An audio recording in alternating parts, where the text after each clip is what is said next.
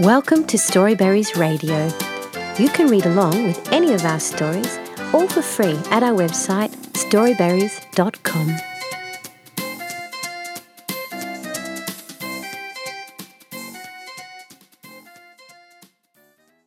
The Daughter of the Mother in the Corner by Asbjørnsen and Moe. Once upon a time there was a woman who had a son, and he was so lazy and slow that there was not a single blessed useful thing he would do. But he liked to sing and to dance, and that is what he did all day long and far into the night as well. The longer this went on, the worse off his mother was. The youth was growing, and he wanted so much to eat that it was barely possible to find it, and more went for his clothes the older he grew, since his clothes did not last long, as you may imagine, because the youth skipped and danced about without stopping, through forest and field. At length it was too much for his mother, so one day she told the young fellow that he ought at last to get to work and really do something, or both of them would have to starve to death. But the youth had no mind to do so, he said, and would rather try to win the daughter of the mother in the corner, for if he got her, then he would live happily ever after, and could sing and dance and would not have to plague himself with work. When the mother heard that, she thought it might not be such a bad idea after all, and she dressed up the youth as well as she could, so that he would make a good showing when he came to the mother in the corner, and then he set forth.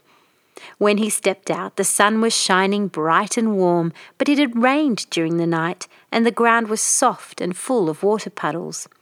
The youth took the shortest path to the mother in the corner, and sang and danced as he always did. But suddenly, as he was hopping and skipping along, he came to a swamp, and there were only some logs laid down to cross it, and from the one log he had to jump over a puddle to a clump of grass, unless he wanted to dirty his shoes. And then he went kerflop. The very moment he set foot on the clump of grass, he went down and down till he was standing in a dark, ugly hole. At first he could see nothing at all, but when he had been there a little while, he saw that there was a rat who was wiggling and waggling around and had a bunch of keys hanging from her tail. "Have you come, my boy?" said the rat. "I must thank you for coming to visit me. I've been expecting you for a long time. I am sure you've come to win me, and I can well imagine that you are in a great hurry. But you must have a little patience. I am to receive a large dower, and I am not yet ready for the wedding, but I will do my best to see that we are married soon." When she had said this, she produced a couple of eggshells with all sorts of eatables such as rats eat, and set them down before the youth and said, "Now you must sit down and help yourself, for I am sure you are tired and hungry." The youth had no great appetite for this food. "If I were only away and up above again," thought he, but he said nothing. "Now I think you must surely want to get home again," said the rat. "I am well aware that you are waiting impatiently for the wedding, and I will hurry all I can. Take this linen thread along, and when you get up above you must not turn around but must go straight home, and as you go you must keep repeating, 'Short before and long behind.'" And with that she laid a linen thread in his hand. "Heaven be praised," said the youth when he was up above once more. "I'll not go down there again in a hurry." But he held the thread in his hand and danced and sang as usual.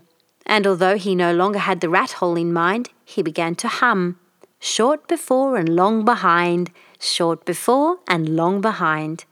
When he stood before the door at home, he turned around, and there lay many 100 yards of the finest linen, finer than the most skilful weaver could have spun. "Mother, come out, called and cried the youth. His mother came darting out and asked what was the matter. And when she saw the linen stretching as far as she could see, and then a bit, she could not believe her eyes, until the youth told her how it had all happened. But when she had heard that, and had tested the linen between her fingers, she was so pleased that she too began to sing and dance. Then she took the linen, cut it and sewed shirts from it for her son and herself, and the remainder she took to town and sold for a good price. Then for a time they lived in all joy and comfort. But when that was over, the woman had not a bite to eat in the house, and so she told her son that it was the highest time for him to take service and really do something, or else both of them would starve to death. But the youth preferred to go to the mother in the corner and try and win her daughter. His mother did not think this such a bad idea, for now the youth was handsomely dressed and made a good showing. So she brushed him and furbished him up as well as she could, and he himself took a new pair of shoes and polished them till they shone like a mirror, and when he had done so, off he went. Everything happened as before. When he stepped out, the sun was shining bright and warm, but it had rained during the night, and the road was soft and muddy, and every puddle was full of water. The youth took the shortest way to the mother in the corner, and sang and danced and danced and sang, as he always did. He followed another road, not the one he had taken before, but as he was hopping and skipping along, he suddenly came to the log across the swamp, and from the log he had to jump over a puddle to a clump of grass, unless he wanted to dirty his shoes. And then he went kerflop, and he sank down and could not stop until he reached a horrible, dark, ugly hole. At first he could see nothing, but after he had stood there a while, he discovered a rat with a bunch of keys at the end of her tail, which she was wiggling and waggling in front of him. "Have you come, my boy?" said the rat. "You are welcome amongst us. It was kind of you to come and visit me again so soon. No doubt you are very impatient. I can well imagine it. But you must really be patient a little while longer, for my trousseau is not quite complete. But by the time you come again, I shall be all ready." When she had said this, she offered him eggshells containing all sorts of food such as rats like, but it looked to the youth like food that had been eaten, and he said that he had no appetite. "If I were only safely away and up above again," thought he, but he said nothing. After a time the rat said, "Now I think that you must surely want to get up above again. I will hurry on the wedding as quickly as I can. And now take this woolen thread along, and when you get up above, you must not turn around but go straight home, and underway you must keep on repeating, 'short before and long behind.'" And with that she laid the woolen thread in his hand. "Thank heaven I have escaped," said the youth to himself. "I am sure I'll never go there again." And he sang and danced again as usual. He thought no more of the rat hole, but fell to humming, and sang without stopping, "Short before and long behind, short before and long behind." When he stood at the door of the house, he happened to look around, and there lay the finest woolen goods, many 100 yards of it, stretching for 1/2 mile, and so fine that no city councillor wore a coat of finer cloth. "Mother, mother, come out, cried the youth. His mother came to the door, clasped her hands together over her head, and nearly fainted with joy when she saw all the fine goods. And then the youth had to tell her how it had come to him, and all that had taken place from the beginning to the end. This brought them a small fortune, as you may imagine. The youth had new clothes, and his mother went to town and sold the goods yard by yard, and was handsomely paid for them. And then she decorated her room, and she herself, in her old days, went about in such style that she might have been taken for some lady of distinction. So they lived splendidly and happily, but finally this money too came to an end, and one day the woman had not a bite to eat left in the house, and told her son that now he had better look for work, and really do something, or both of them would starve to death. But the youth thought it would be much better to go to the mother in the corner and try to win her daughter. This time his mother again agreed with him and did not contradict the youth, for now he had fine new clothes and looked so distinguished that it seemed out of the question to her that such a good-looking fellow would be refused. So she furbished him up and tricked him out in the handsomest way, and he himself took out his new shoes and polished them so brightly that you could see yourself in them, and when he had done so, he set forth.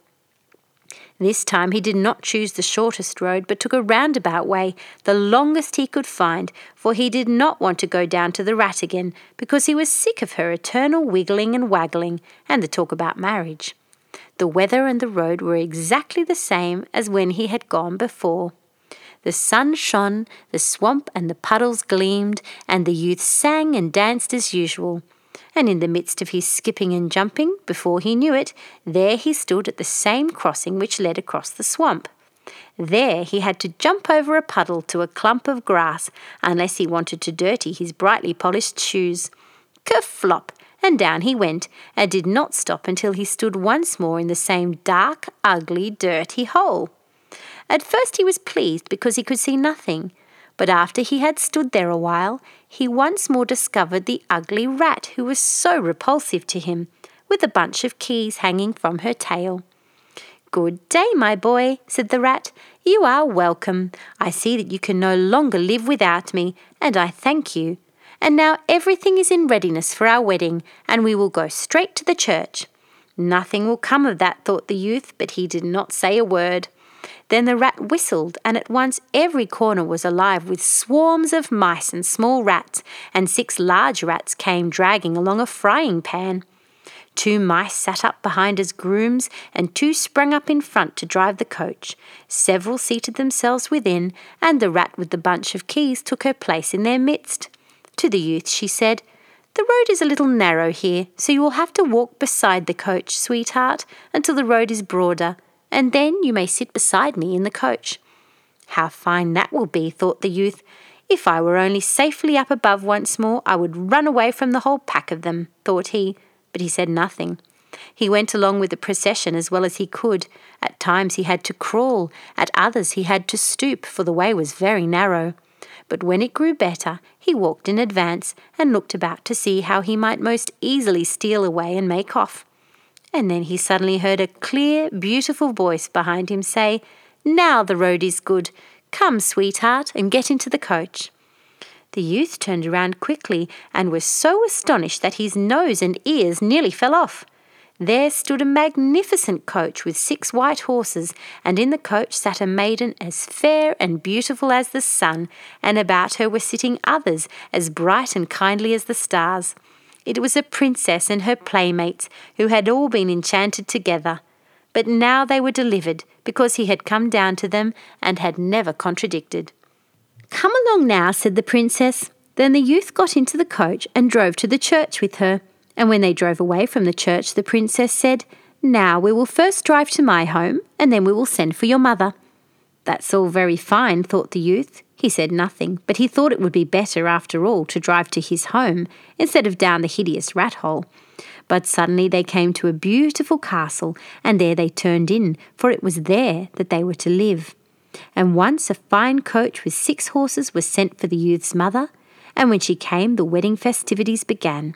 They celebrated for 14 days, and perhaps they are celebrating yet. We must hurry, and perhaps we must still get there in time and can drink the groom's health and dance with the bride. The end. Thank you for reading with Storyberries.com. Free stories for kids.